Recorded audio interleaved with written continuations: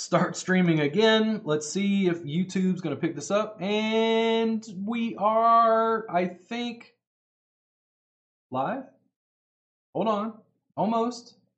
Almost. Are we there? I got the pinwheel.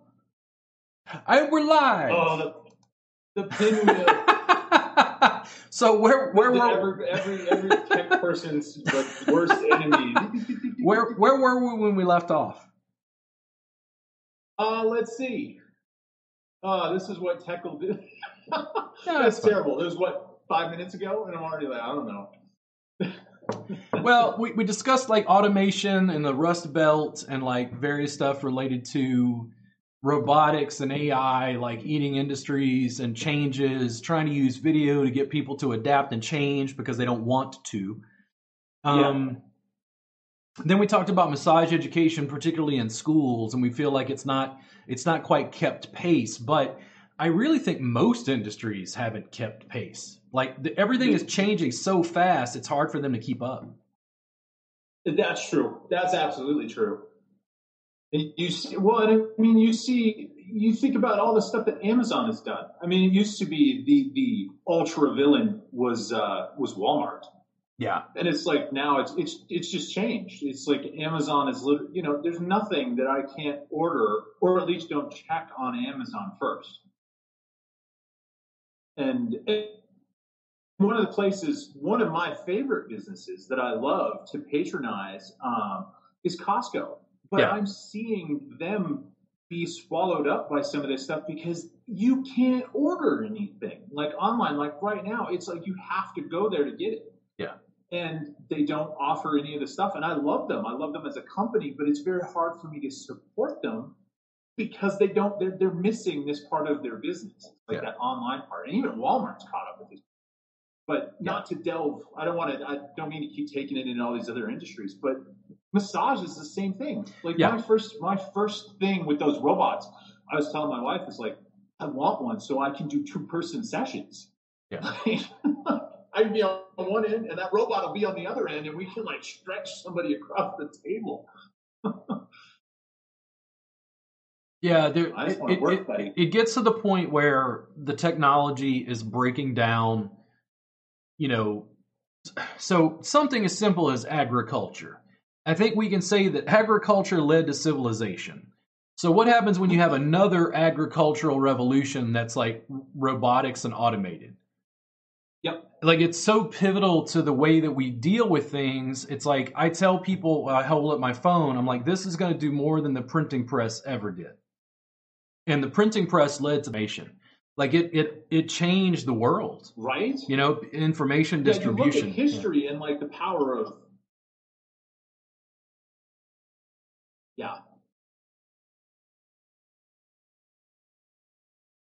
technological disruption. I mean, it sounds like one of those like an industry term, but it really is. It has power to tear things up, and sometimes it tears them up before even people realize what's happening. I mean, you look at like Uber and Uber Eats. Yeah. I mean, it changes things quickly. Yeah. And I think what we were talking about was like agriculture and like not having to work. I'm like, I honestly don't know what would happen to people if they suddenly didn't have to work. Like, I think some people would just literally go a little crazy because I don't know. We're so work oriented and work driven and like, what's the next, what's my next step and that's one of the things why I'm in massage is because I just enjoy it. I just enjoy the shit out of it. I mean, there's so many things where, do restaurants think that restaurants are going to go out of business because people learn to cook? Right. Well, and have you heard of ghost kitchens? What's that? That's crazy. So a ghost kitchen, and they're kind of, Uber was actually testing this out, or Uber Eats, is that instead of like a restaurant where you would go and sit down, you would have a centralized kitchen that would say produce Mexican food, and you would have another one be Italian. And what they would do is provide a hub service based on those cuisines. So no longer a branded food. So no Taco Bell, just Mexican food through Uber Eats. And you could have like really high-end chefs down to like encompassing everything from I want to pay a lot for my meal down to I want a 99-cent taco, and have one kitchen produce it all. Yeah. And then have Uber Eats delivery or drones, who knows? Yeah, it's and hard. If I was a restaurant owner, I would be a little worried about that, or at least, checking into it. I mean, I think in our industry, to bring it home, I think some of the stuff I battle, and I think online education is growing at a ferocious pace. And it's not just because of COVID, it's just because of the technology and what it allows. The stuff I'm doing online is more innovative than what I was doing in person. And I can give people access to the recordings after the fact.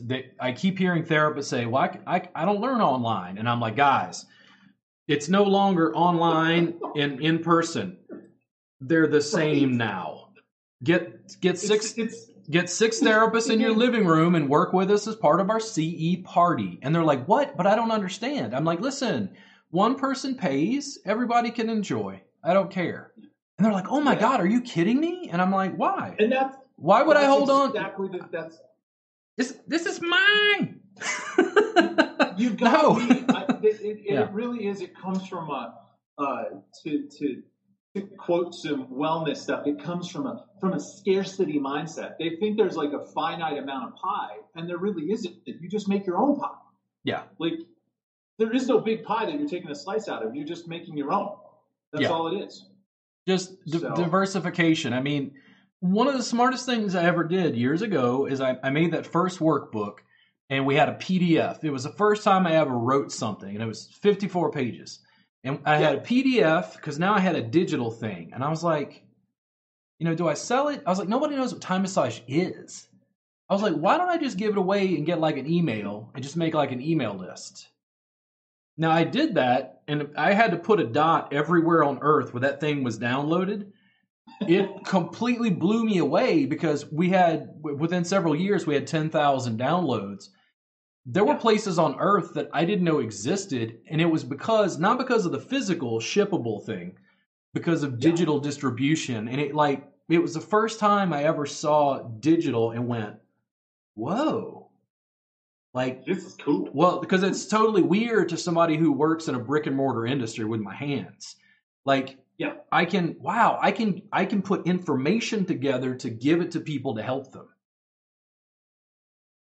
Absolutely. And there's that thing, like when you help people, it becomes your message, and it's easy to sell that. And I mean, most of the time, I will say sometimes you still get the people who are going to doubt, or that they want to pick apart the message. And I don't understand that part of it either, because I'm not sure if it's like from a threatened place, or it's I'm not doing it. And I'm hoping that like every time I see somebody else, like you inspired me to do video, like Massage Law, Ian inspired me. And every time I see somebody on YouTube who's doing stuff, or on TikTok now, I'm terrified of TikTok. Why? And people are like, well, you do videos everywhere else. Short form is the death of me. Like, I'm a blowhard. I am talking and over explaining all the time. And so when you say you have 60 seconds, I'm like, oh shit. Yeah, it's TikTok. I caught on fairly early, and I've only had limited success there. But the short form and the way information is put across, like the technology is developing so fast that it's changing the way people process information.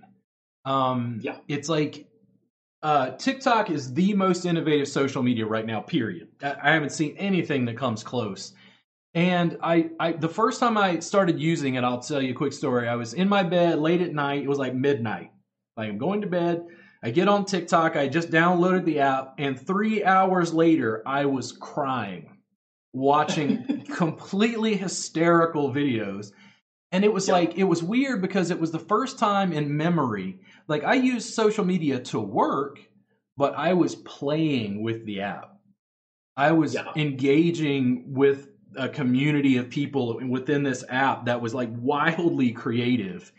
in a way that made you look at video production in a very different way. And I think also it made the massage industry look more and more myopic. They were only looking at other massage people, and I started looking at other businesses and other influencers and other industries for ideas of how to innovate within ours. Yeah.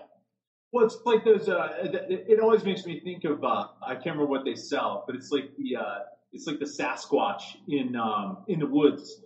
I think they sell like some kind of outdoor man deodorant or whatever, or it's like the Charmin bear. People will look at stuff and they're like, "There's no way a bear can sell, toilet paper." But I look at the same thing with TikTok and all those things. It's like people. Yeah, there are video streams out there, and massage therapists. I'm gonna come down kind of hard. Are particularly guilty of being the driest motherfuckers out there when it comes to explaining stuff, because it's almost overly professional and so uptight and clinical. It's like, if they had a lump of coal, it'd be a diamond by the time they were done. Yeah. And I think that's one of the things on TikTok in particular, because I found myself just scrolling, and it's like you found yourself enjoying social media.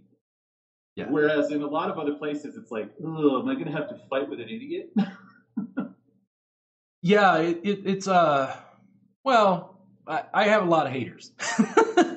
And the thing is, it's in proportion to the people who love what I do, but we're growing. We're getting a degree of like notoriety and, dare I say, fame within the industry. And I suspect that it'll continue happening, but I'm being influenced by other industries at this point and looking at marketing in a very different way.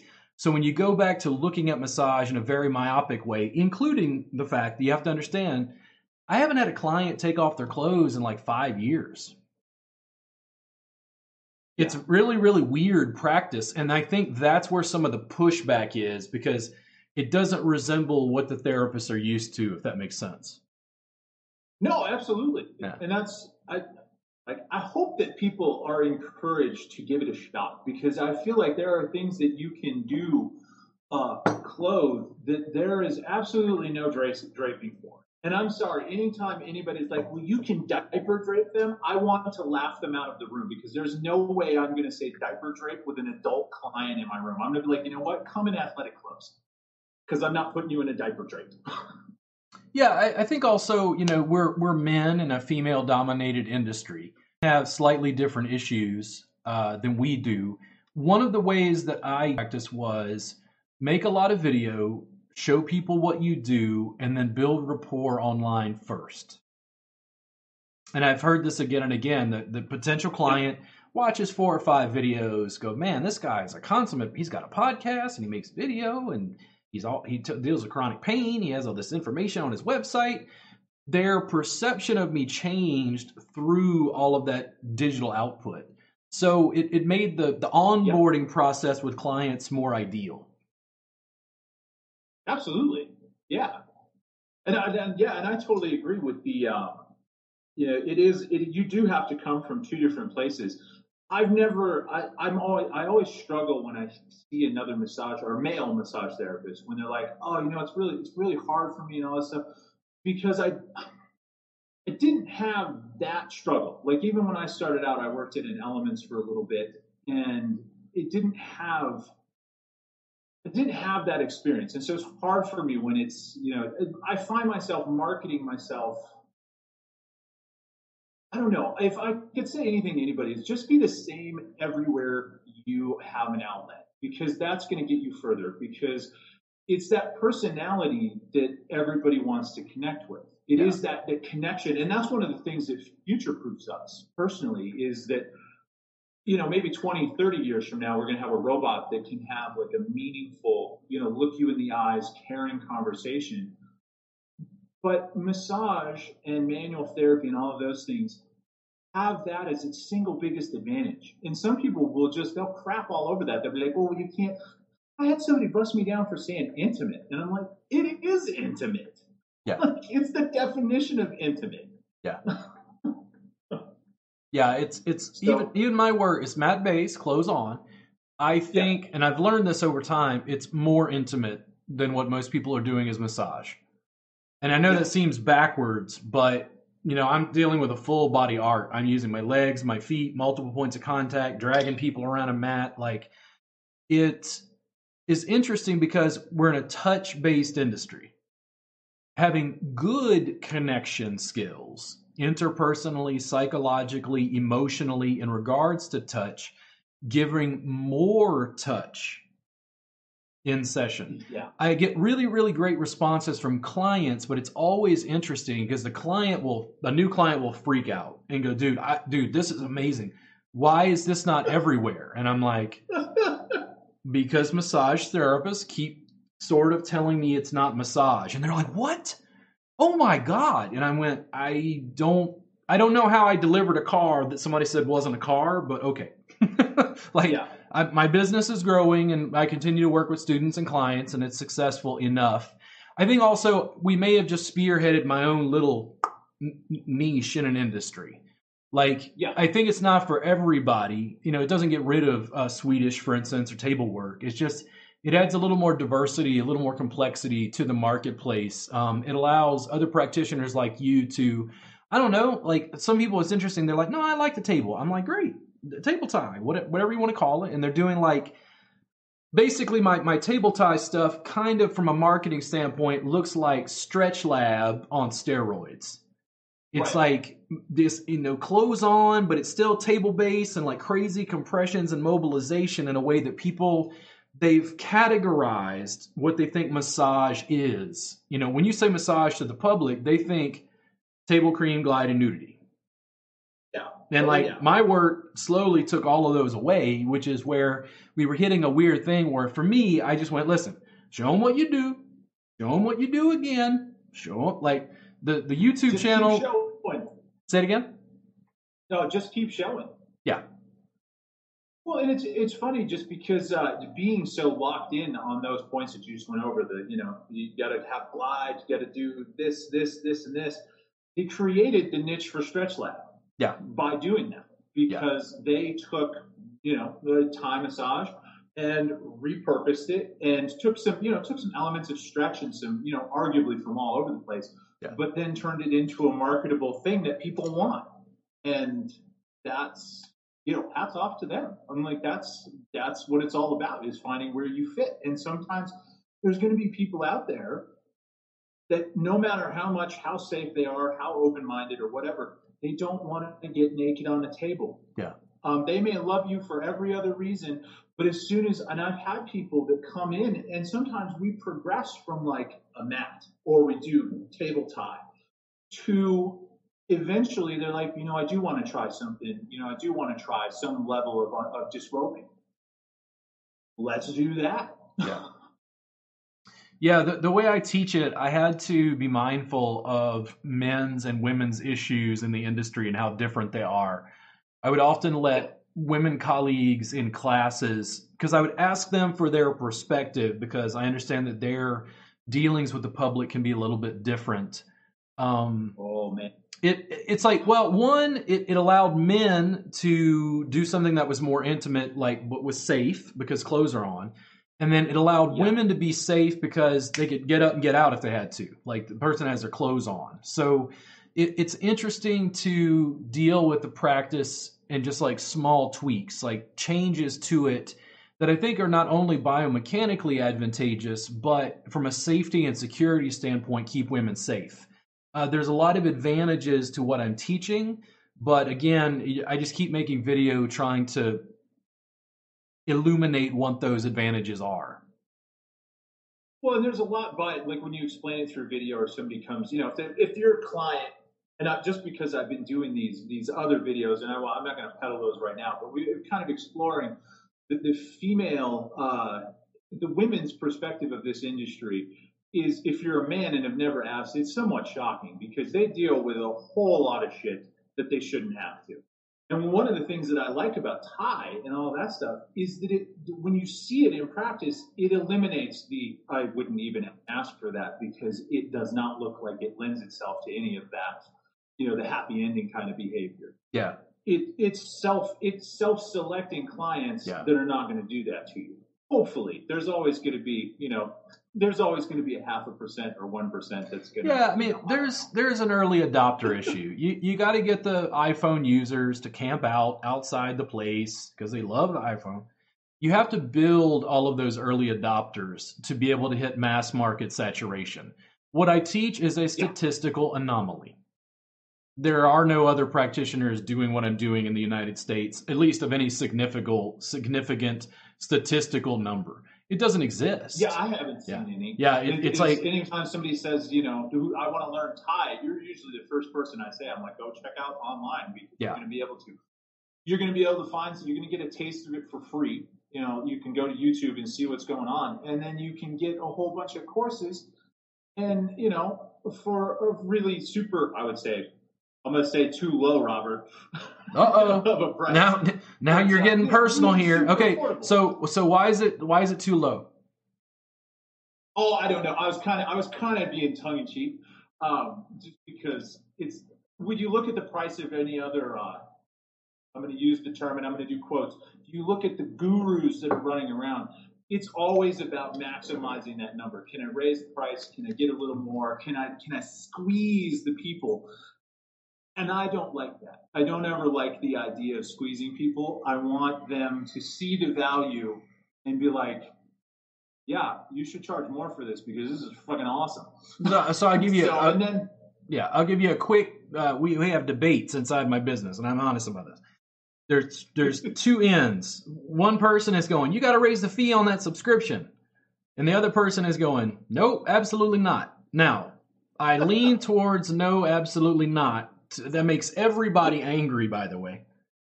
And they go, why won't you raise the fee? And I'm like, why won't you distribute it globally?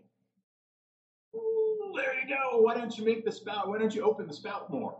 So, I mean, I'm serious. Like, there's a housewife in Islamabad, Pakistan. She speaks Urdu, but her English is great. And I go, would you like to work on your husband? You could subscribe to my subscription service for $7 a month, so long as you can get through my Texas twang English. Like, I'm banking on digital distribution. The thing is, it's not about every student. You get 1,000 hardcore students, and then you start building. If I don't knock my lamp down here, then you just keep building. It's like, the reason I sell stuff inexpensively online, especially in a pre-recorded form, our subscription service has over 500 hours the last 3 years of my teaching practice. What does it cost me to distribute that information? There you go. Yeah. Like, I don't see a downside. People are telling me people won't study with you, and I'm like, I think you're wrong. I think they're connecting with me online. Then they come to the in-person class. They connect with me through the 4-camera live streams, and then they come to class. It's like I'm building residual income, and I'm building multiple revenue streams using a podcast and digital distribution to promote Joshua Cottle, because I think that, I don't know, like, we do this together. I hook into your audience, you hook into my audience. So? Like, digital distribution is good. I see schools, fighting this. The internet's going to win. The internet is going to win. This is not going away. I just saw 2 more schools go under. Oh. 2 more schools. There was another one in Colorado, and then I can't remember where the other one was. And they've been around a long time, but between, they weren't prepared for anything like this. The thing that digital distribution as a school kind of helps you in a situation like we're currently in, where it's like, you can't do anything in person. Yeah. Because otherwise you would be really small, because, you have those economies of scale. I've seen small schools that are doing really well, but they can stay small. Yeah. The bigger ones, they're done. It's, they're fishing a barrel for this because they can't ramp up the online part. And long story short, without going into great detail, if all I do is talk to a local school owner and say, listen, I understand that your business is a physical brick and mortar. Why don't we add a layer of digital supplementation?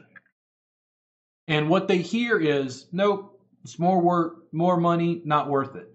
And I'm like, okay. And I go home and turn on my cameras and go right back to work.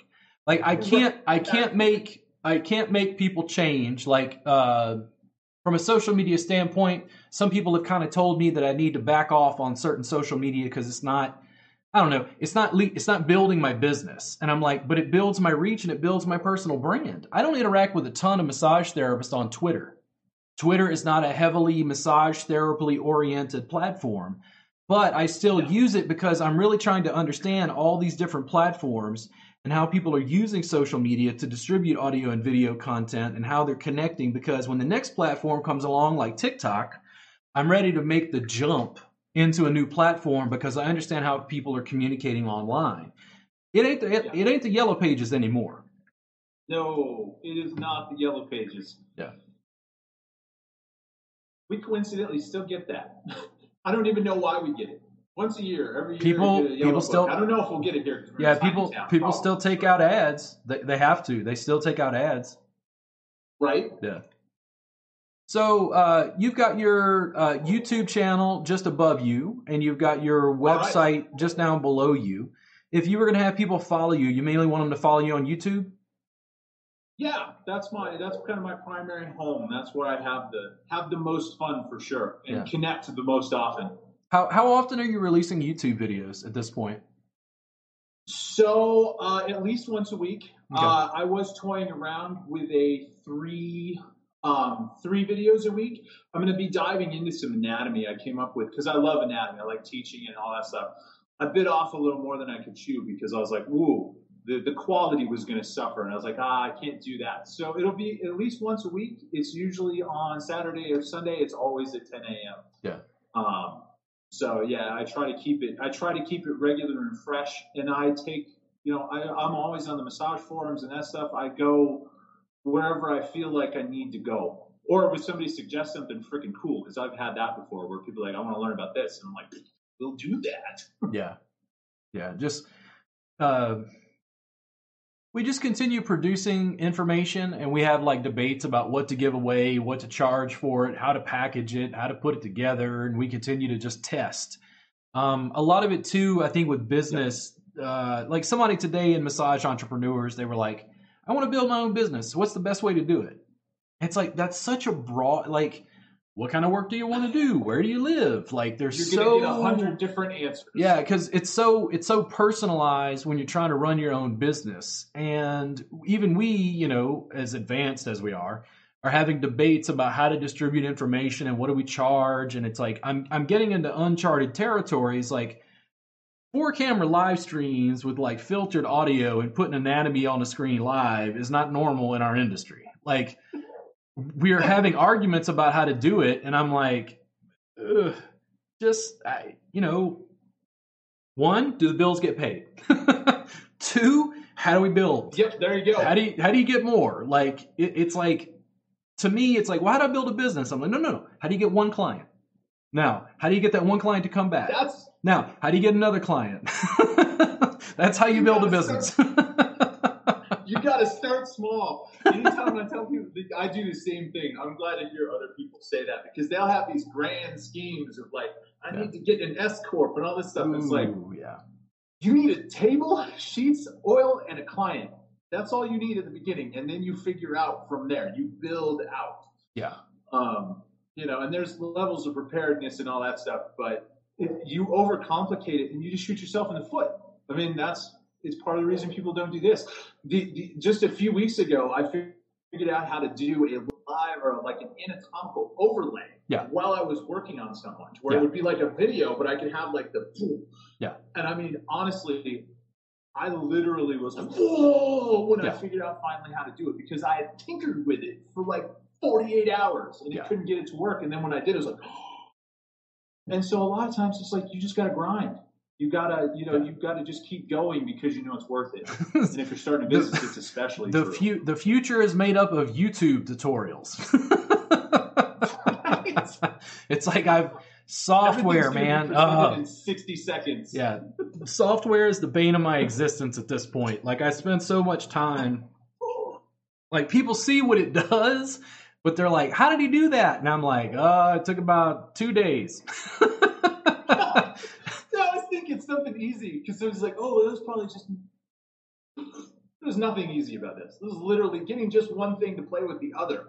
Well, it's interesting because in a way, like, it's interesting because in a way I think it is easy, but how do I put this? It's not difficult, but it's time consuming. That's what the difference is. Like my joke is my friend Josh Terry, he helps me with some stuff and he does a lot of tech stuff. So we're constantly like talking to each other about whatever. And Josh is like, it's usually 2 buttons. But the thing is, you got to know which 2 buttons to press and in what order. Yeah. So if you had, I guess, to bring just really quick to bring those 2 things together, the video and business is to just most of the stuff that you have to do is a one-time investment. Like learning how to video edit in the beginning, it's one time. You spend a set amount of hours figuring out how to do it, and then it's kind of yours. You get to tweak it, but it's all of those tasks, like learning how to get good audio or figuring out how to set up lighting. It's a one-time investment that's heavy up front. It takes some playing around with. But after that, it's really easy. You plug in your lights and you go, and it looks better. And it's just like when you're building a business, most of the stuff up front is one-time investment, and then you just have to kind of keep pushing the boulder. Yeah.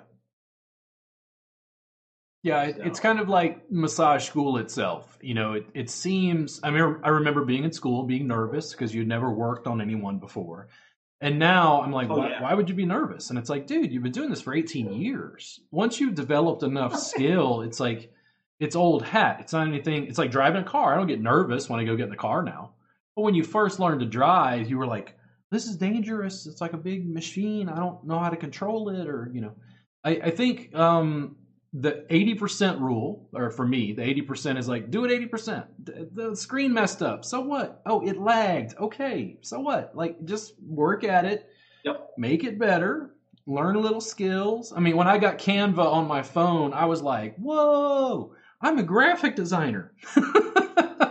Because I could move a little picture around and resize it. But the technology and the software does increase and get easier. I think one of the things I've seen with massage education specifically, the actual massage service hasn't changed very much, but the business around it has exponentially. And I think the business education in schools hasn't kept pace with the rate of change even remotely. Well, it is. I honestly think that it's one of those, if anybody's up and coming for a business idea, I think that it is probably due to have just the service side of it disrupted. Every once in a while, the closest thing I can introducing massage guns. Of like, I never thought I would see that because for the most part, like Elements and Massage Envy and all those things are very like formulaic in their services. And when I heard that, I was like, whoa, they're trying to shake things up a little bit. And honestly, it's probably due for a shakeup. Somebody who figures that formula out is going to kill it. Yeah. Some of the most interesting stuff I see in our industry, to be completely honest, is outside our industry. And what that is Stretch Lab and Stretch Zone. The thing is, I had been telling therapists for years, I had been pushing. I'm like, go, there's real estate over there. Go. And they went, no, my clients want massage. And all of a sudden it was like Stretch Lab, Stretch Zone. I was like, oh no license necessary. I was like, holy moly. Like they have no idea what this is going to do. Well, and sometimes you'll get the people who are like, you'll get the scope of practice people who are like, well, you can't do that. You can't do what? You can. Most places, or if you can't, then go out and get your athletic trainer certification and bring it into your practice. Make yourself more valuable. Make it to where you can, shake it up a little bit. But those people at Stretch Lab, Jesus, they just invented a certification. You're a stretchologist. Yeah. When you come in. Because it was like that's an invented certification. That's an invented title. Yeah. So they've circumvented. You don't need like even their job ads are funny to me because it'd be like, we prefer a massage license or a trainer. So they have 4 or maybe 3 different pools that they can pull from. Yeah. So it's no longer just massage therapists. I started actually take athletic trainers. Yeah, I started paying more attention to it whenever Massage Envy added their own stretch service, that Straight Toe, and I was like, "Ooh, that's a." The reason why is because Stretch Lab was crunching the numbers and realized they were losing clients. Yeah, who were athletes. Lag. We got a little lag again. So it's interesting to me, and I don't know exactly what's going to happen. I know that my business is not going backwards when it comes to digital distribution. We continue to put out information at a furious pace. Listen, when people get upset at my memes, I'm like, okay. I mean, if a meme is going to ruin your day, I guess so. But it's, we just every day it's like we're able to release more. We're able to release more video, more footage, more audio, more memes, more graphics, more photos. Put out more information, blog posts. Yep. Even from a podcast standpoint, it's like I'm not great at it, but I can drop this after the fact and some video editing software, clip it, and make a short version. It's like it's not slowing down, it's like ramping up, while everybody else in our industry, mostly, they seem to be digital distribution. They're actively almost like opposed to it. There are a lot of people that fight for like status quo. Yeah. Yeah. Yeah, well, and I think it really does come down to what you said earlier is they don't want to be judged.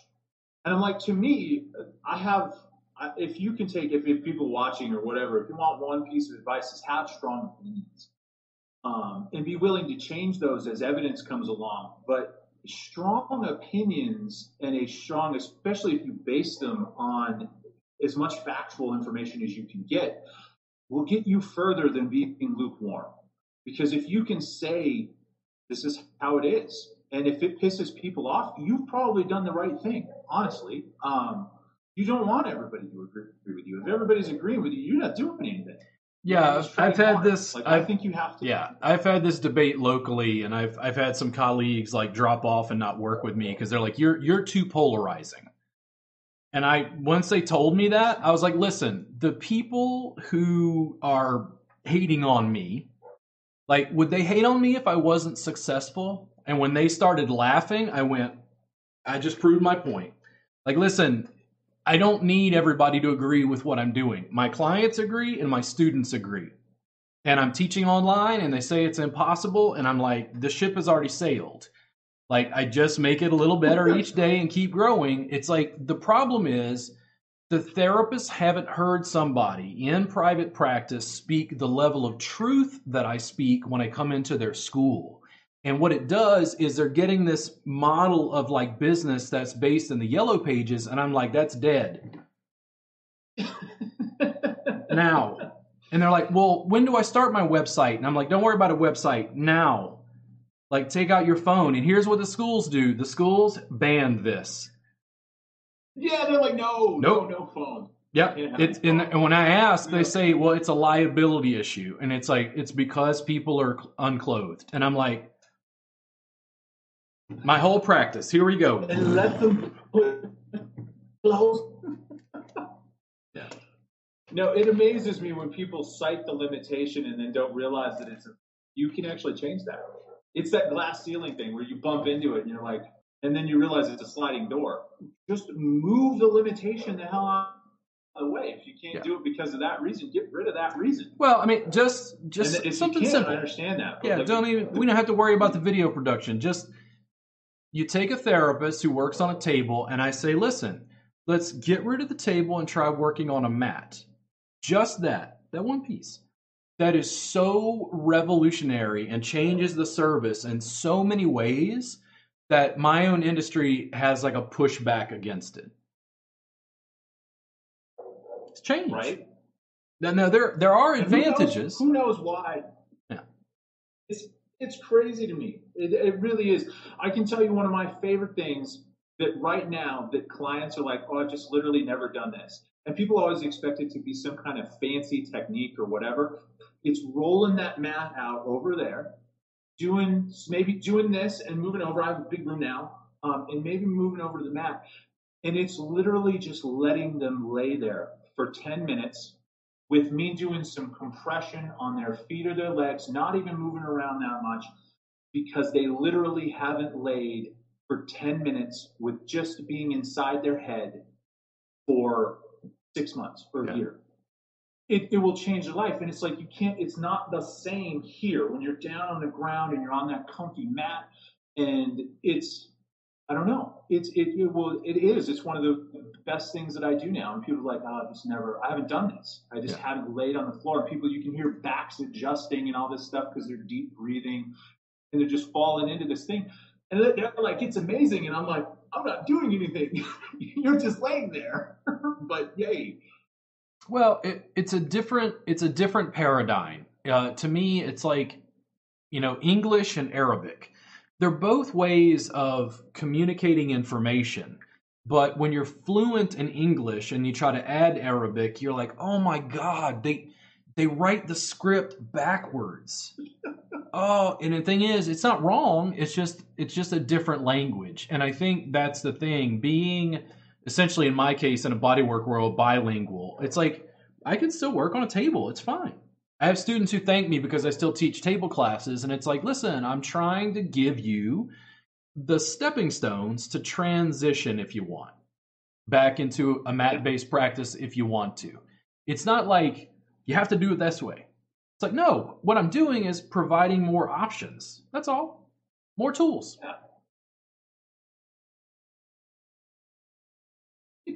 Yeah, you just pull it in. Pull what you like. You don't have, just because you learn it doesn't mean you're locked into that now. It's just take what you like and, think about it and apply it when you need to. Yeah. So, but you think people, sometimes I feel like that's one of those things that it seems revolutionary or like it's so far outside of that damn box. I hate the outside of the box stuff. It's like, it's really not. You're just doing, you're just doing what the moment called for. You blend the two together. It's fine.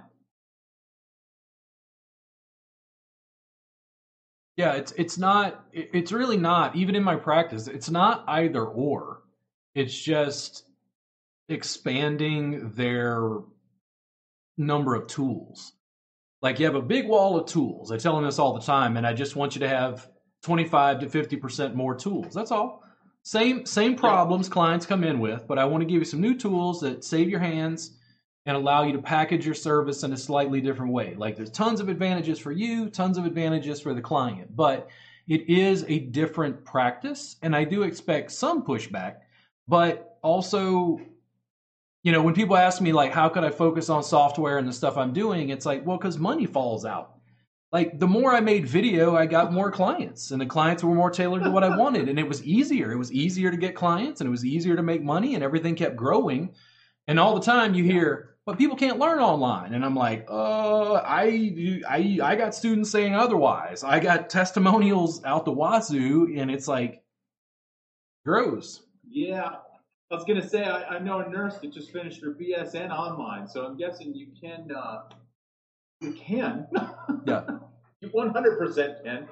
And I argue that you can learn better online because you can come back to it. And some things. Because I like in-person classes just as much as anybody else. Yeah. But it's nice to be able to revisit the information. What did I see when I was doing that versus when they showed me? Yeah. Well, I can't match that up. I want to be able to come back to it. And and like literally every other industry has caught on to this. Like, I just, I got an Oculus, so the VR headset for my birthday. And I'm hooked on this app called Supernatural. It's an online coach. You're sitting in here. There's literally a person in front of you. And I've done a cardio workout 2, sometimes 3 times a day because I can come out here. I'm with a trainer. I feel like I'm accountable because I've got an app on my phone and all that stuff.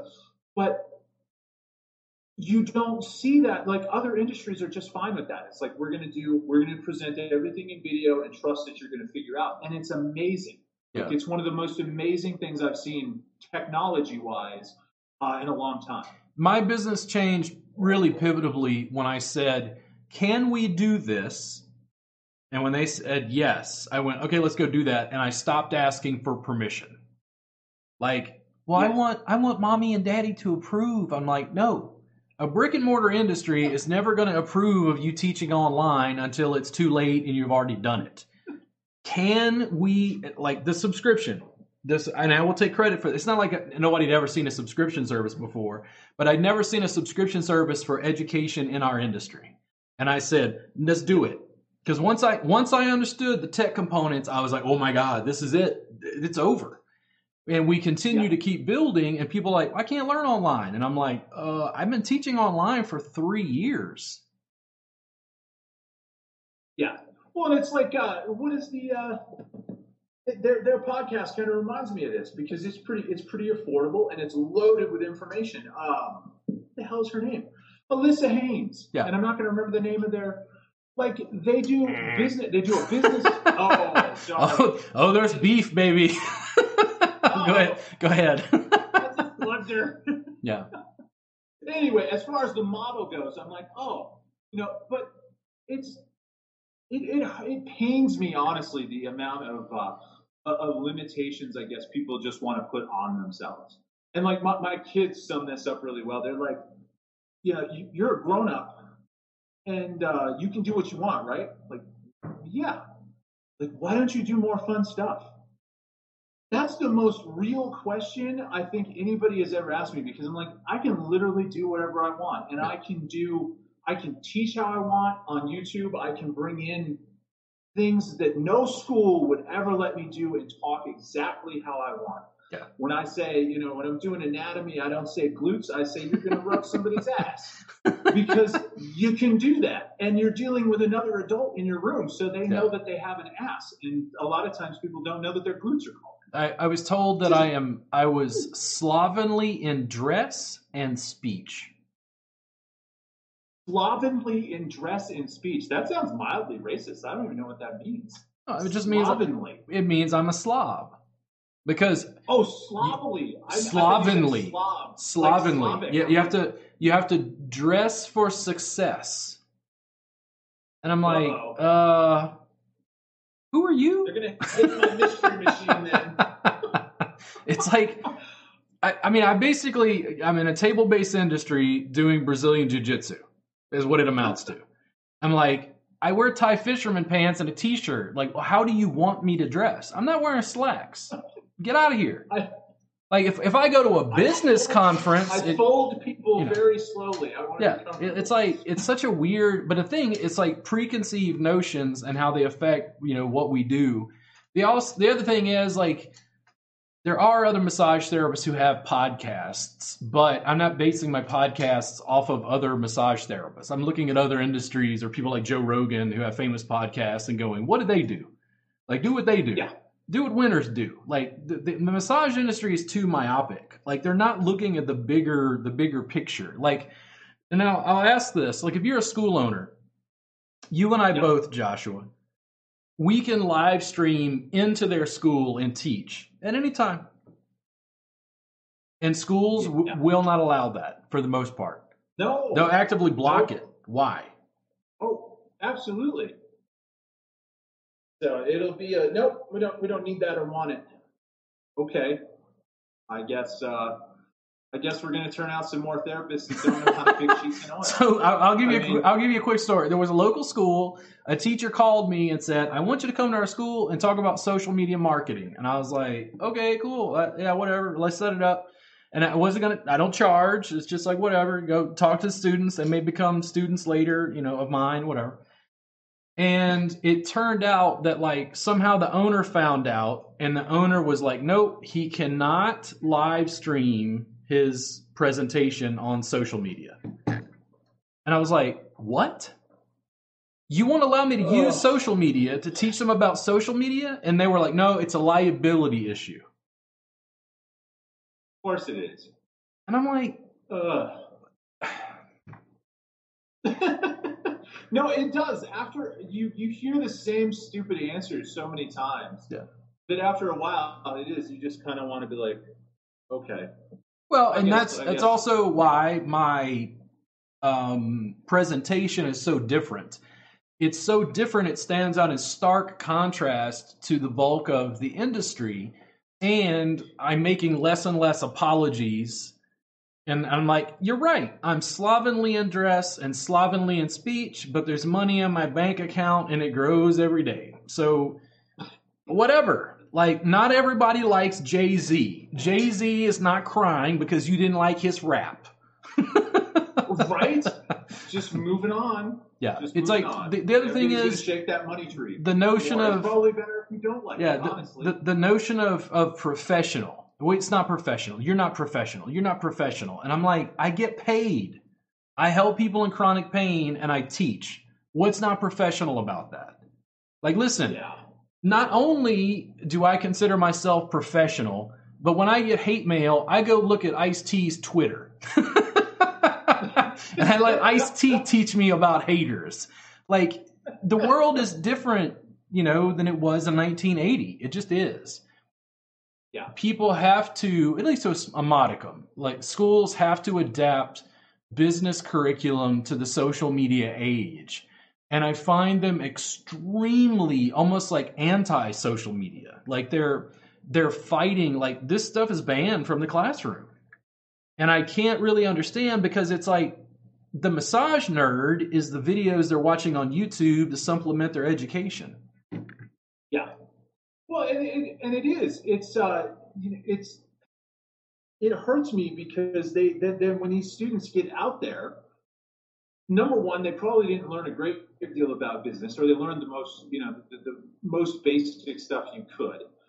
But then they get thrown into a space where there are a lot of people, not a great many, but enough to where they don't know how to market themselves on Facebook. They don't know how to use Instagram. And moreover, they're afraid to do it. And it's like, people ask me, well, do you pay for ads on Facebook? Hell no. I make videos for my page and I let that go where it goes. You get involved free marketing advice. Connect with the people you want to serve.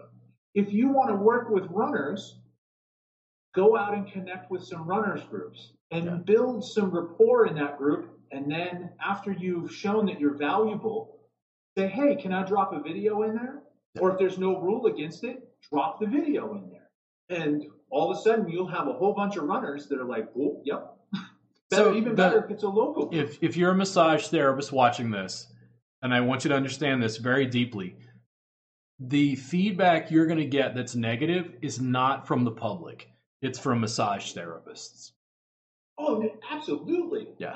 Absolutely. I will get, that is one of the best ways that I've gotten clients is because they want, and they'll come in and they'll comment, whatever, or they'll DM you, they'll drop into the DMs and they'll be like, hey, do you know how to fix this? What's going on with this? You give an honest, informed, professional answer, and they maybe try a little bit of the self-work. You're like, hey, I have a video on YouTube. And that's the other thing is that it turns into a web. Like the more content you have, when somebody asks for something, I'm like, oh, I have a video about hamstrings. Check it out. Have your spouse try it. If you need more help, there's my website. Yep. Come see me. Bring your spouse along. I'll teach them how to do it. So, and then that way, and people, that's one of those things. People are like, well, why would you teach somebody? Then they don't need to come see you. No, they come back. I maybe teach a spouse or a boyfriend or whatever. They're not going to replace me, but also it spirals into more and more word of mouth because they're like, no, you should go see this guy because all of these reasons. Yeah, I mean, it blows my mind. You don't have to pay for ads. Yeah, I had a roommate. Stuff that works for you. Yeah, I had a roommate years ago who was in acupuncture school. He's now working as an acupuncturist in San Antonio. And he was having a conversation with, I think, one of the students, one of his colleagues in school. And somehow he said something about Thai massage and me, and my name came up. And he was like, oh, my God, Robert Gardner is your roommate? Dude, Robert Gardner's like a legend. Josh, I'm a guy in his apartment.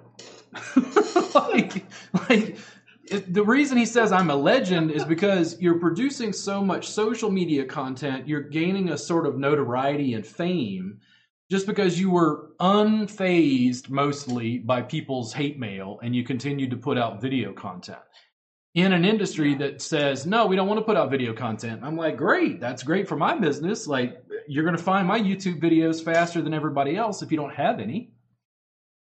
Well, and that's just it. If I want to cut a therapist off, or if it's like if we're actively discouraging competition, I'd be like, no, don't make video. Don't make video at all, because it will do nothing for you and you'll waste a lot of time. That would be how you cut a therapist off at the knees. It's not sharing technique and passing along business tips. Yeah. Or it's not that. It's the single biggest piece of information you can get is find ways to connect, and that's fine. Video. Connect. If people, well, what if I don't like video? Well, do a damn podcast. Do something. Massage therapists. They want to connect. This is on steroids. Oh yeah. We're talking Care Bear stare. Like, it doesn't matter. Like, and the thing is, not everybody's good on video. That's fine. You can write. You can do blog posts. You can do audio. You could do just an audio version of your podcast. Like, there's a lot of different avenues, but they intensify, they increase, they're growing exponentially, and I felt like I was able to have a say in where the marketplace was going. I was able to put out information. So, like, kind of hamburger joints is a common one because people are familiar with branding when it comes to hamburgers. Years ago, there was only McDonald's, and then there was Burger King. And then in California now and other states, there's In-N-Out, which Texans hate In-N-Out, by the way, because they love Whataburger. And then after Whataburger, there's Freddy's Frozen Custard. And, like, there's all these burger places that are carving out niches with different kinds of burgers. A different hamburger, fry, and a drink experience.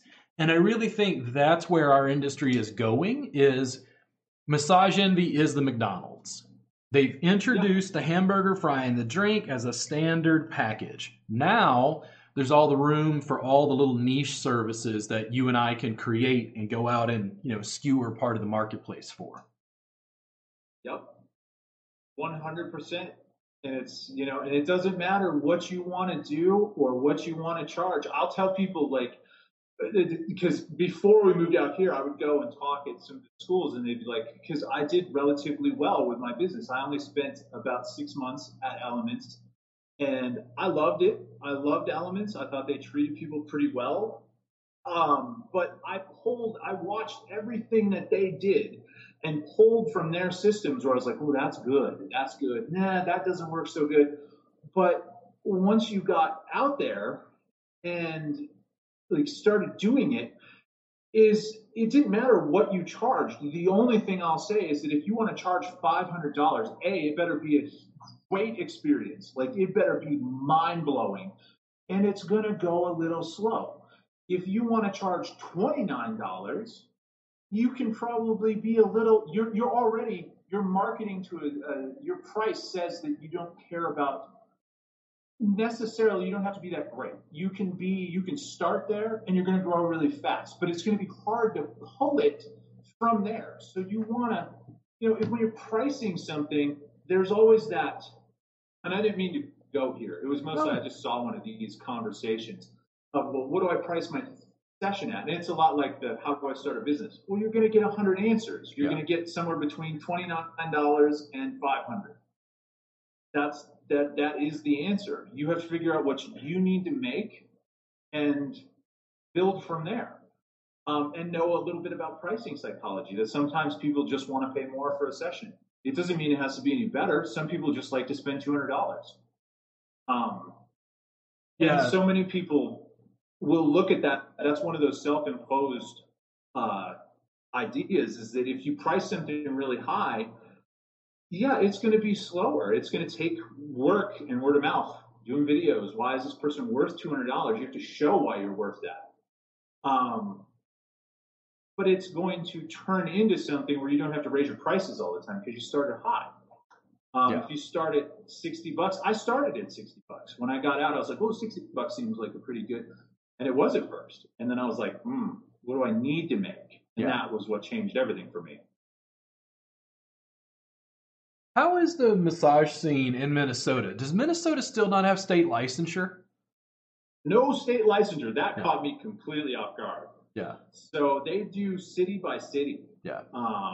So, or I forget what it is. It's city by city. So you go locally and find out whether or not you have, and you don't have to have, there's no minimum education here. There's none of that stuff. If you get closer to a big city, like if you want to work in a spa, they require education. You have to be licensed someplace, have had a certain amount of hours. So they want the education. But Minnesota as a whole does not require that. Yeah.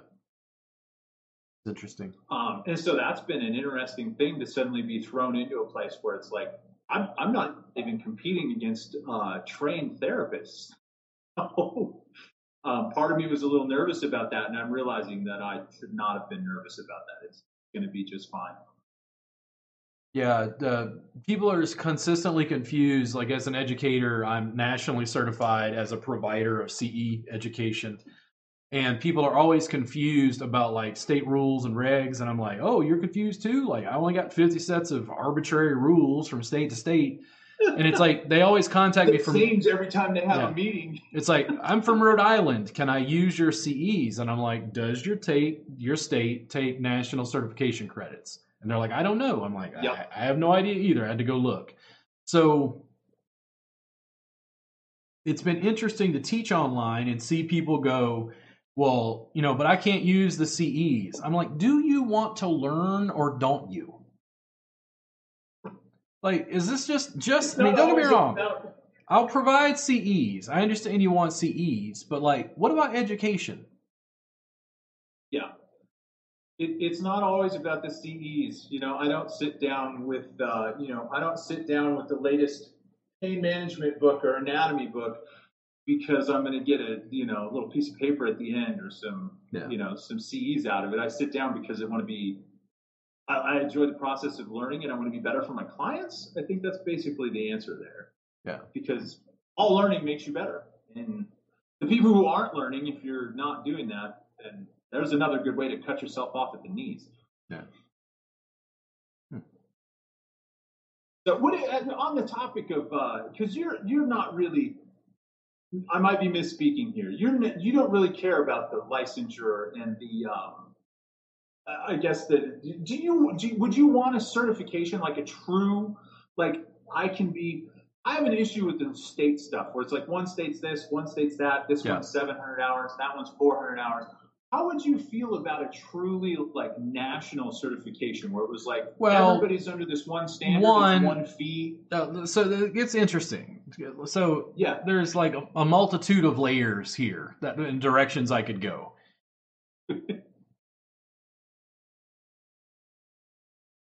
And I'm trying to figure out where do I want to go with this? How do I want to address it? No, that's all right. I am over time. Honestly. What I'm doing is, here's the state's level.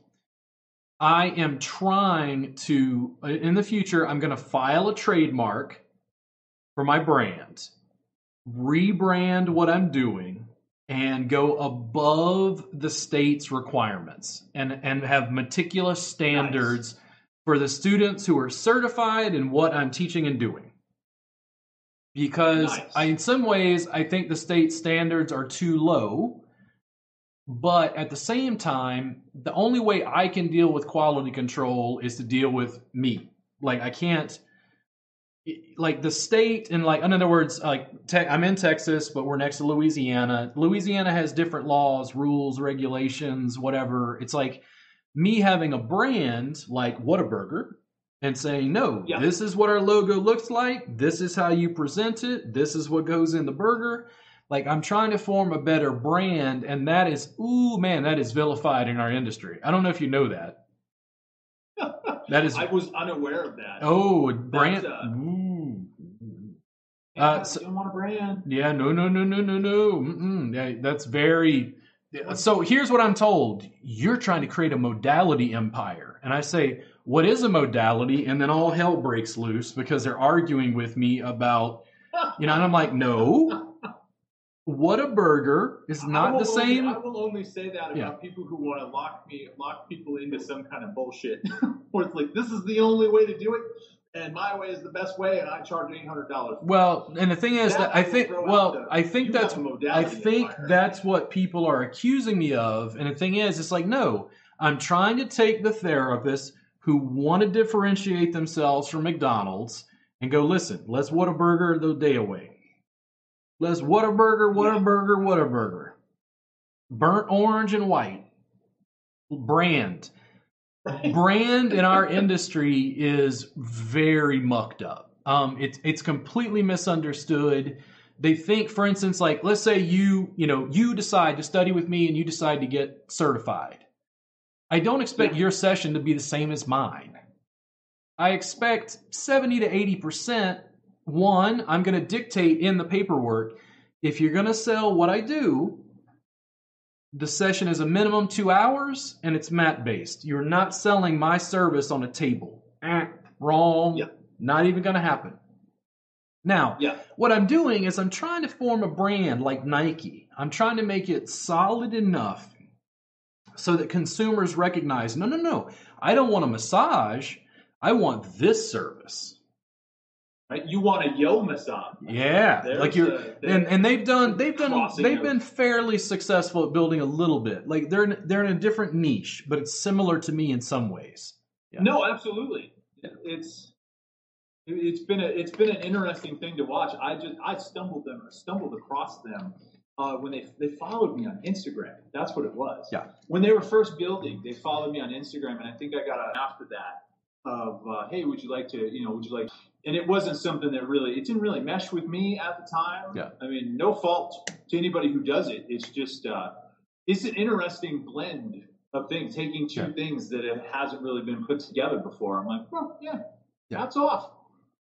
And branding, but they understood that. And I took their class, this has been years ago, here in Austin. I even helped them rewrite some of their NCB, TMB paperwork to get it passed through the national board because they were having problems getting one of their classes filled or getting it filed and approved. Yeah.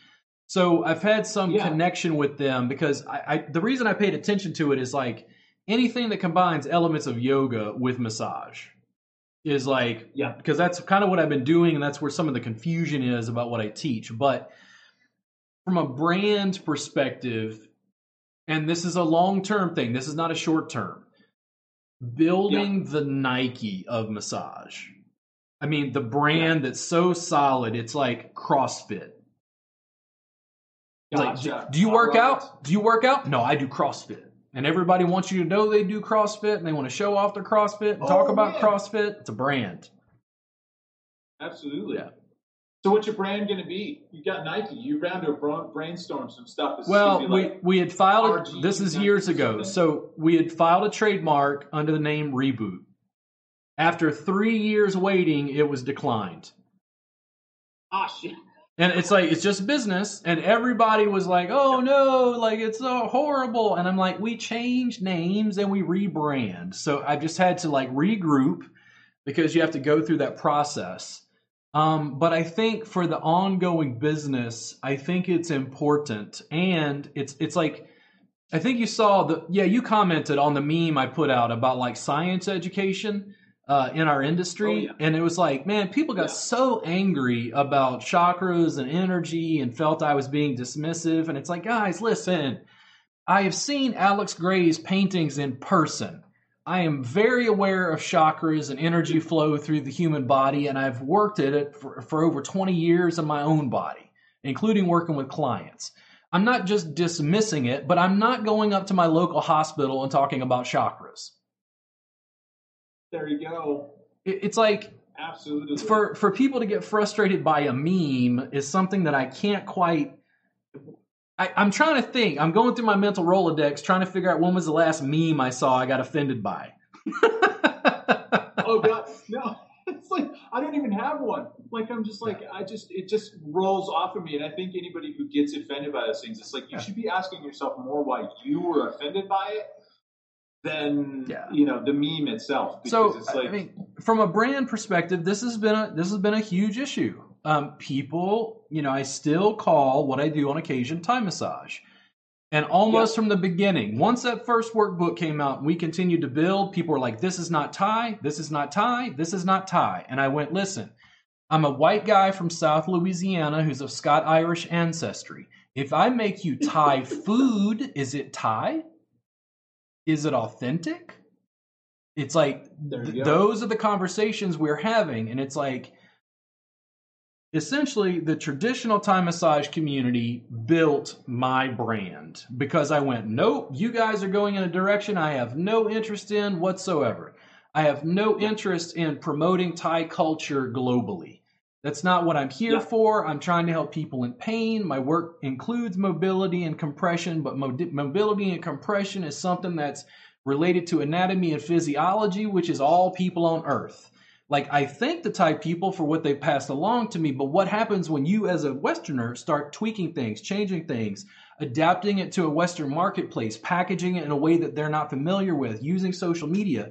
They was like, this isn't Thai. And I'm like, fine, it's not Thai. And here's what's going to happen. If we successfully rebrand, people are going to get angry and say, you stole Thai massage. And I'm like, nope, you convinced me it wasn't Thai. Well, and that is a very good point, because I think so much, and this speaks to the issue that I have with like energy and Reiki and all of those things, is that believe whatever you want. Take your story, because I understand, and stories are amazing. I love the culture of where things come from. I think it's phenomenal, but I don't necessarily need the story to make the technique work for the people that I want to reach. So I don't need all of the other stuff that comes along with it. Yeah. I can acknowledge it, and I may even share it along the way, but it's not mutually exclusive. People want to run around like they have a lockdown on everything that's ever been done to a human being just because somebody somewhere did it first. Yeah. And I always think of physical therapists when they rebranded.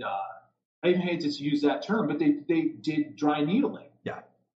I mean, it's funny because when people ask me about this, I'm like, well, it's acupuncture done more strategically and deeper, and at the end, they're both bullshit. So for me, if you want to believe in those things, that's perfectly fine. Yeah.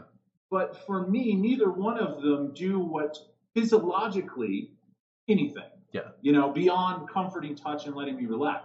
Well, neither one of those things are, if you look at, it's not doing that. Yeah, if you look at my original workbook, the free one that's on my website, I talk about send lines. And I was very cognizant when I started teaching and writing that workbook. I'm like, okay, how do I introduce this and like bring Westerners along? Because here's what happened. I had a session with my teachers, one of her assistants was totally blown away, said, I'll take everything she teaches. So blown away by it. The first day we get into the class, my teacher starts talking about send lines. And I'm like, what is this crap? I ain't got no time for no send energy. Like, I need body work. And somebody came, and there's a line on the inside of the leg between the, like, in the adductors, essentially, and like along the calf, along the tibia. And man, all they did was like real gentle, just thumb press up along that line. And I was like, ooh, ooh, ooh. And I went, okay, hold on. She said it was an energy line, but like, let's marinate on it a bit. Right. And what it is I tried to explain to students, and I failed at this apparently, because that the argument about the energy stuff just blew my mind, because I'm like, you guys don't understand anything about what I've been teaching. The Sibsen is a simple map that a teacher gave to a student and said, go do 10,000 sessions. You're going to learn a lot in 10,000 sessions about how to touch someone. And I guarantee you, and the thing, I still use those lines, but they're a physical manifestation of what people feel. They're not charting magic energy through people's bodies. I never thought that, don't feel like I was taught that, and I help people in chronic pain constantly in ways they can't even explain. But it's like, that was the thing. Thai massage as a brand, I hate to say this, Thai massage as a brand has certain disadvantages. And here's what happened. Once I chose the name Reboot, that trademark was declined. I haven't even changed it on my website completely. I need to do that. It was amazing to me when I started explaining Reboot, and it was like, the students went, what's that? And I was like, oh my God, beginner's mind. They don't have any preconceived notions. Because when I say Thai massage, they expect a little Asian lady to walk in. Yeah, well, and honestly, I'll be upfront. It's one of the things that prevented me from actually going, like taking the next step to like even your YouTube channel, because I was just like, oh, that's not going to be anything that I'm going to do or be. And then as I saw it, or you shared it someplace more openly, I was like, oh, well, that is kind of something. I better go check that out. Yeah. The community is totally what people expect. Yeah, the community that likes, and this is what I find interesting, the community that likes James Wisloski, they like Till Lukow, they like Eric Dalton. My work in many ways is comparable to what they're teaching and doing. Yeah. The packaging is different. The branding is different. The body work, even though I'm mat-based, using my legs and feet, the work is not that different. It's not. Yeah. Yeah. Well, and that's one of the big things now that we have like going on like the medical side, because that's how I generally approach things.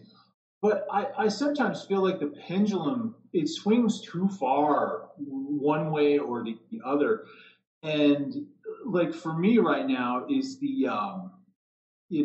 I'll talk to somebody who says they're a medical massage therapist, and they maybe won't know, okay, we'll say tibialis anterior or whatever, not even a super obscure muscle, and they won't have any idea. And I'm like, okay, well, that's okay, because it's weird. Maybe it's just something, because I'll forget anatomy on the fly. I'll be like, well, what is that? It's gluteus minimus. Okay, fine.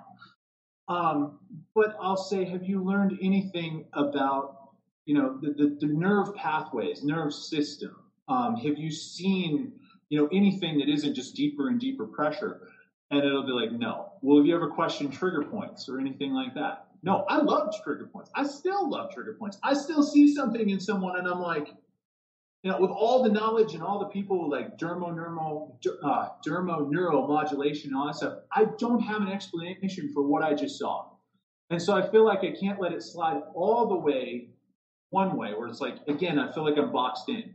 And like I have to leave some room for things that I don't fully understand.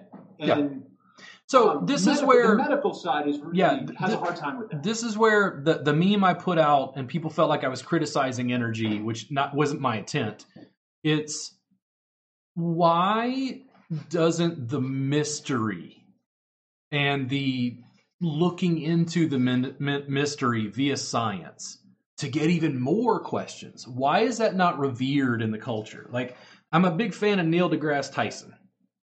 And I see it in Neil. I see it in like a video clip, and it's like, when I say old, I don't mean Neil is old, but like Neil, he becomes like a child, and he has this 2-year-old's like inquisitiveness about the universe, even though he's an astrophysicist. Wow.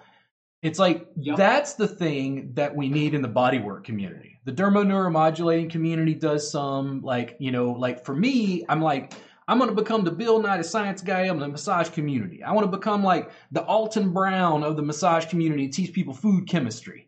Like, but teach it in a way that's fun, that like puts the information out in a way that people can understand. The science doesn't dampen the mystery. No. The science makes the mystery blossom, because we refine, like, how does this work? The real mystery of like, it's like, students, I'm a teacher, like they want a protocol, and I'm like, there is no protocol to teach you human connection. No. And if you want to do good work, for damn sure, connect with the client, communicate with them, find out. Like Maud is 70 years old. They do this all the time. The students are like, what if you get somebody who can't get on the mat? I'm like, I find a table and I go, Maud, come lay down on the table. And I work with Maud, and Maud is like, oh, you're just like my grandson. Thank you so much. I feel so nice. And I'm doing lighter compressions and some mobilization and like working with her on her body. And it's like, the thing that David Lauterstein pointed out, I remember him bringing this up at one point. He's a great local school owner and educator. David Lauterstein, according to research studies, the number one factor that determined whether or not a client improved was how they felt about the therapist. Yep. that's one of those things that I will get burned for saying so many times, is that people want to believe that it's technique and it's some kind of magic stuff, medical or not, that's coming out of their hands. And it's like, it's just not. Most of your session, 80%, maybe more, is just how you are with that person, being able to listen and being real with them. Yeah. Like having a true, like, I hate the term therapeutic connection because it just sounds so sterile to me. Is just being a real goddamn human with another human being. People seem to have forgotten how to do that. And it's like, well, I think, our industry is overly sexualized, and just from our conversation, so like the connection, right? Like, it's very hard to explain to other men in our culture, very touch averse. How could you work on Josh? And I'm like, what do you mean? It'd be like you and I did CrossFit, and it's like we're boulder bros. Like I just fist bump you and go, yeah, man, we're gonna work on your gluteals, work on your tib anterior, do an all change. And it's like my boulder bro clients, they'll never go home and tell their wives, Robert helps me with my touch needs. Right? Yeah. No. Well, I think for a lot of people, men in particular, is that it's like a subconscious thing that they're not even fully aware of it. Yeah. It's not. It's a mystery to even them why they're getting some benefit out of it. But I can guarantee you, like I've seen. So I'm a very big man. I'm 6'4" and over 3 bills. Yeah. And when I have someone who is a relatively large man and I'm suddenly got, both of their legs up in the air and I'm rocking them back and forth like a rag doll or taking them and twisting them, there's a thing that they have not had happen in a very long time that wasn't going to be misinterpreted as threat. Yeah. And everybody is touch averse, and it is and no matter how many conversations I have about this, is that some people want to keep injecting the sexual element into it or keep bringing it into it instead of confronting it head on. Oh, this has gotten me in trouble because I address it. I'm a male educator. I address it in class, and I've gotten in trouble for it from students who don't like the way I discuss it. And we are, in my world, we're on the front lines of intimacy and sexuality and touch. Yeah. And it is, and they're always, there's always going to be professional boundaries that you absolutely have to maintain because you are working and connecting with someone, and you never know when for that person, I have clients that are friends, and people will tell me, oh, that's wrong. It's not. I don't see anything wrong with being friends with my client and talking about real stuff and all this stuff. Does it mean that I also say, oh, it's okay if you want to fall in love with a client, you feel yourself going that way, break the therapeutic alliance part of it, and pursue that. You may have found your soulmate. I'm not going to tell you not to do that, but I'll see stuff in a forum like, oh, you can't do anything. Yeah. No, they found a real connection. The thing is, to me, it's kind of like a student asking, like, what do you do if you're attracted to your clients? And I'm like, okay, hold on. And that does happen. But what happens when you're at the supermarket and you're attracted to someone? Like, that's a normal, we're humans. We find people attractive or unattractive. Like, those things happen all the time. You learn how to manage it in a categorizable way. If I like women, I like having relationships with women. If women are approaching me from a massage way, I'm like, whoa, that's getting all confused. What are you doing? Like, my work is just as intimate with Joshua. Like, I touch him. I connect with him. And that is hard. Yeah. That is hard for everybody to understand, both male and female, that males can have that, a male therapist can have that same, and I will relate it to, like, I have kids. I have a connection to them that is the same that I have to some of my clients, where I am in a setting where I value and love them in a completely platonic but caring way. I want them to be better for having seen me. And a lot of times the connection leads you to that. And I'm sure there's people out there right now that are like, ooh, I did a whole video on this. Of like, if a client came in, it was somebody in a forum was like, if somebody came in and just said, I just want to feel loved. And man, the fucking blowback that I saw on people that were like, oh, that's a creeper or whatever. And it's like, this is a person being vulnerable and reaching out. And this completely totally get that. But it's still, at first I had a visceral reaction of like, and I'm like, why do you even have that reaction to this? This is just a human being. We all want to feel loved. Okay. Yeah. We don't, it's vital to our survival. Like it's vital to our well-being as a person. Yeah. And just all of that stuff.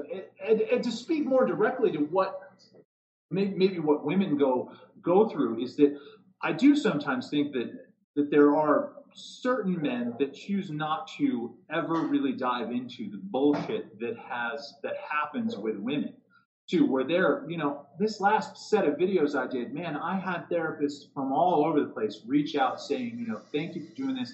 How can I do this? And it's part of the reason I kept exploring it. Yeah.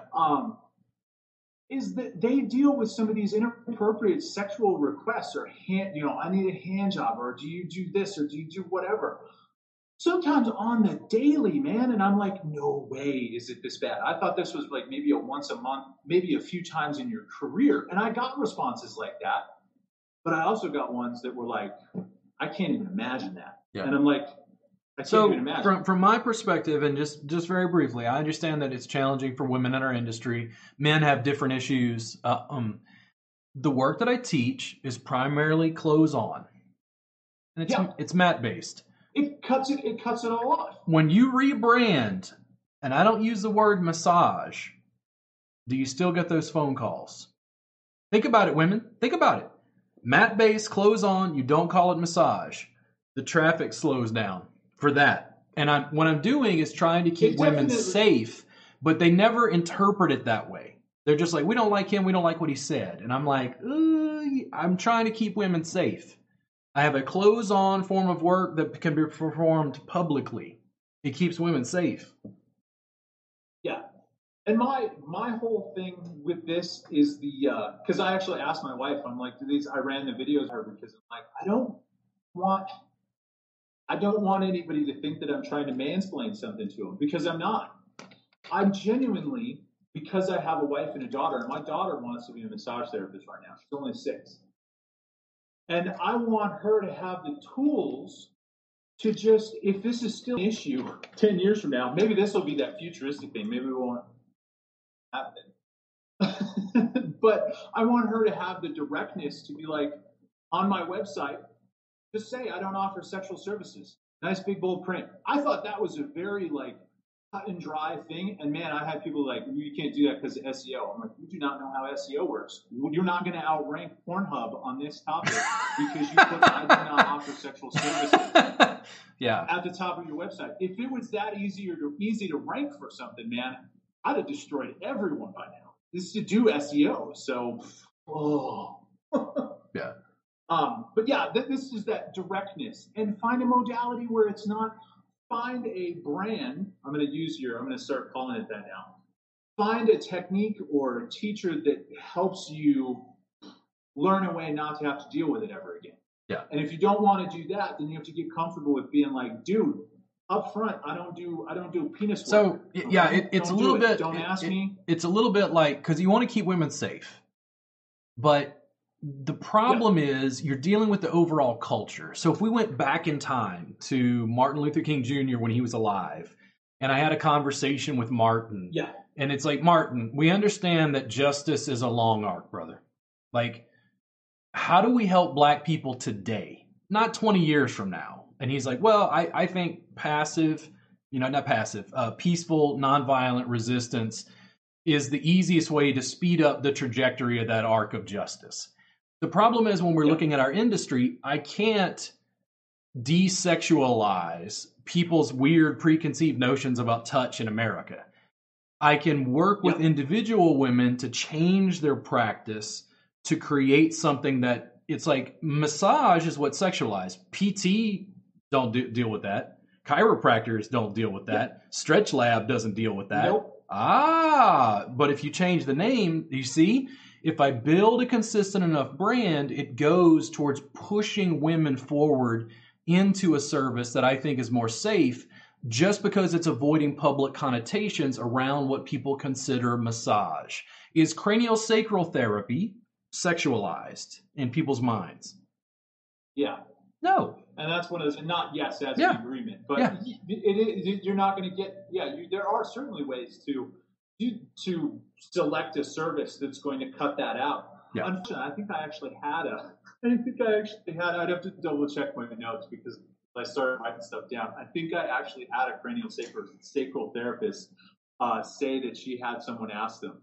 Yeah. I'm just like, but they're and I mean, it's disappointing to me. And at the same time, I feel like that it is a matter of, even if you want to stay in massage, it's just a matter of taking responsibility for re-educating the people who still think that it has sexual overtones or should, or that it ends this way. I literally know, I have male friends that no matter how many times I tell them or how stale that joke is, they'll be like, "Hey man, you giving happy endings yet?"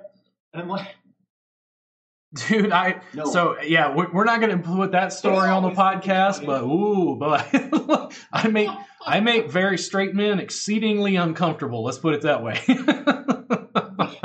Well, it's funny because I have no qualms about the, I'm like, if I was, if The Rock was suddenly, The Rock is a very, very attractive man. If I was a woman, I'm like, I might find myself aroused. If it was Jason Momoa, or if I'm not probably mispronouncing his name. Yeah. Or my local firefighter that I have a crush on. I think that there is, and I feel like men do it more often, but there is room for, I've seen plenty of women that were, that have been attracted to their massage therapist or see them. Well, and it might be, who knows? Yeah, the thing is, it's a broad topic, but it is one of those things I think just across the board.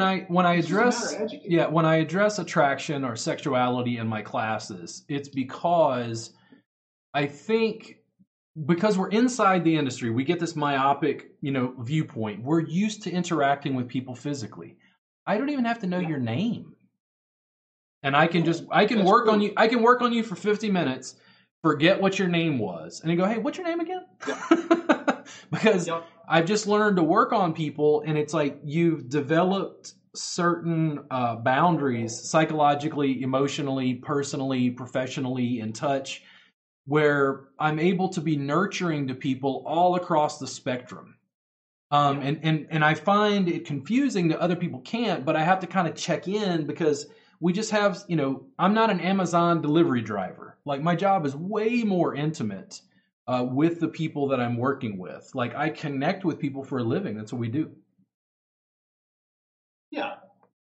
No, and it is. I mean, all of your money, and I would translate that to every avenue of massage. Just like education, whether you're doing it as an educator or one-on-one as a therapist or doing group classes, your job is to connect and pass along your message back to that thing that we were talking about up top is how can I do this?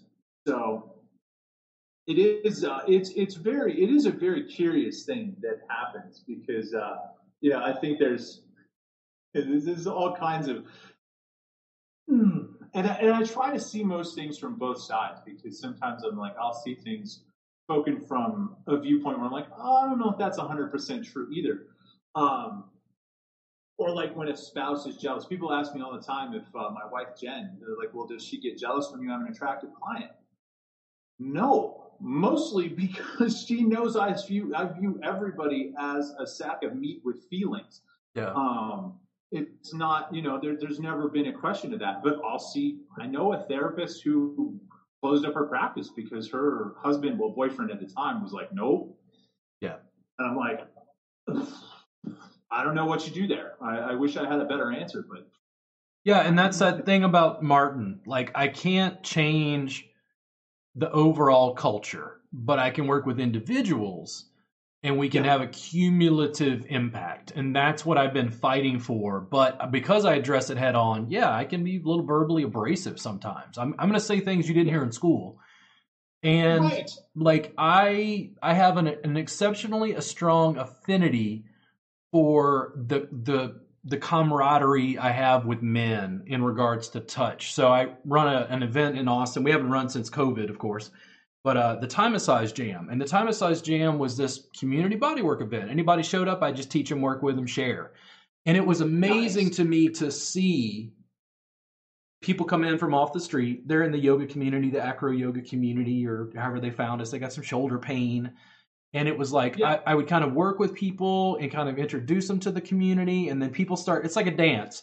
If you don't know salsa dance, the people who know a little more teach you. So it was like I was teaching the public, and then the public was teaching more people from the public as they came in. And people were like, "But I don't." And I'm like, it's a community bodywork event.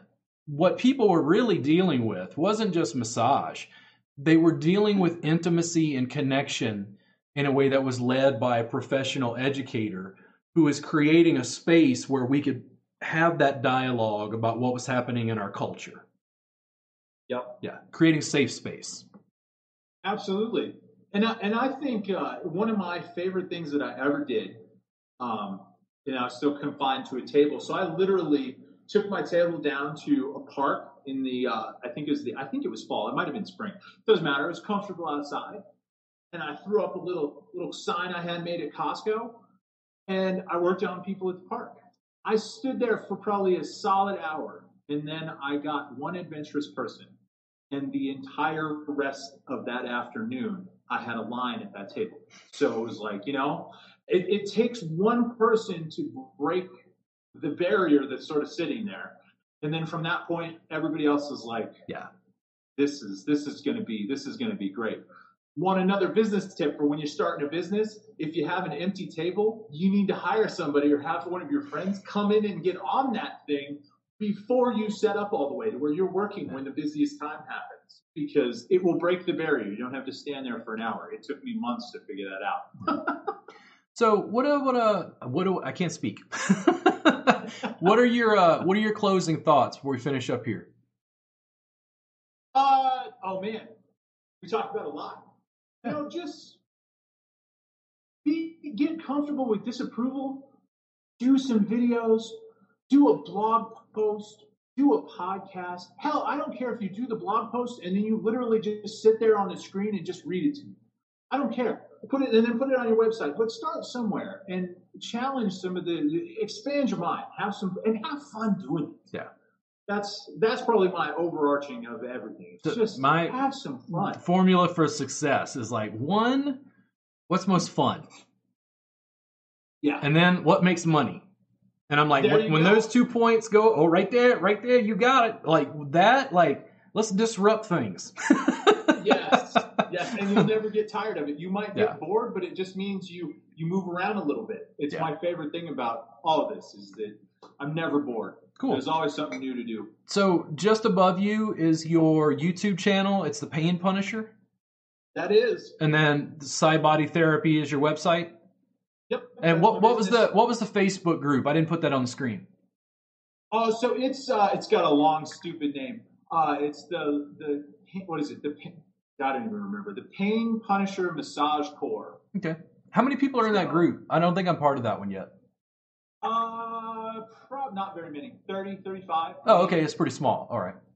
So cool. It's small. Yeah, go ahead and look up Josh online. Subscribe to his YouTube channel so you can see his ongoing video content. That's probably going to increase over time if I had to guess. And then thank you so much for being on the podcast. Josh, if you'll hang out for a second right after I close this out, we'll chat just a little bit more. Yeah. But thank you for coming on. I really, really appreciate it. And if any of you want to follow me or whatever, I got some of my social media down below. I'm real active across social media. You can join our subscription service. It's completely free for your first month. We have a private Facebook group that goes along with that. You can find that in the links down below the YouTube video. You guys have a good day, and I really want to thank you for coming on, hanging out with us, and participating. Absolutely. Thank you.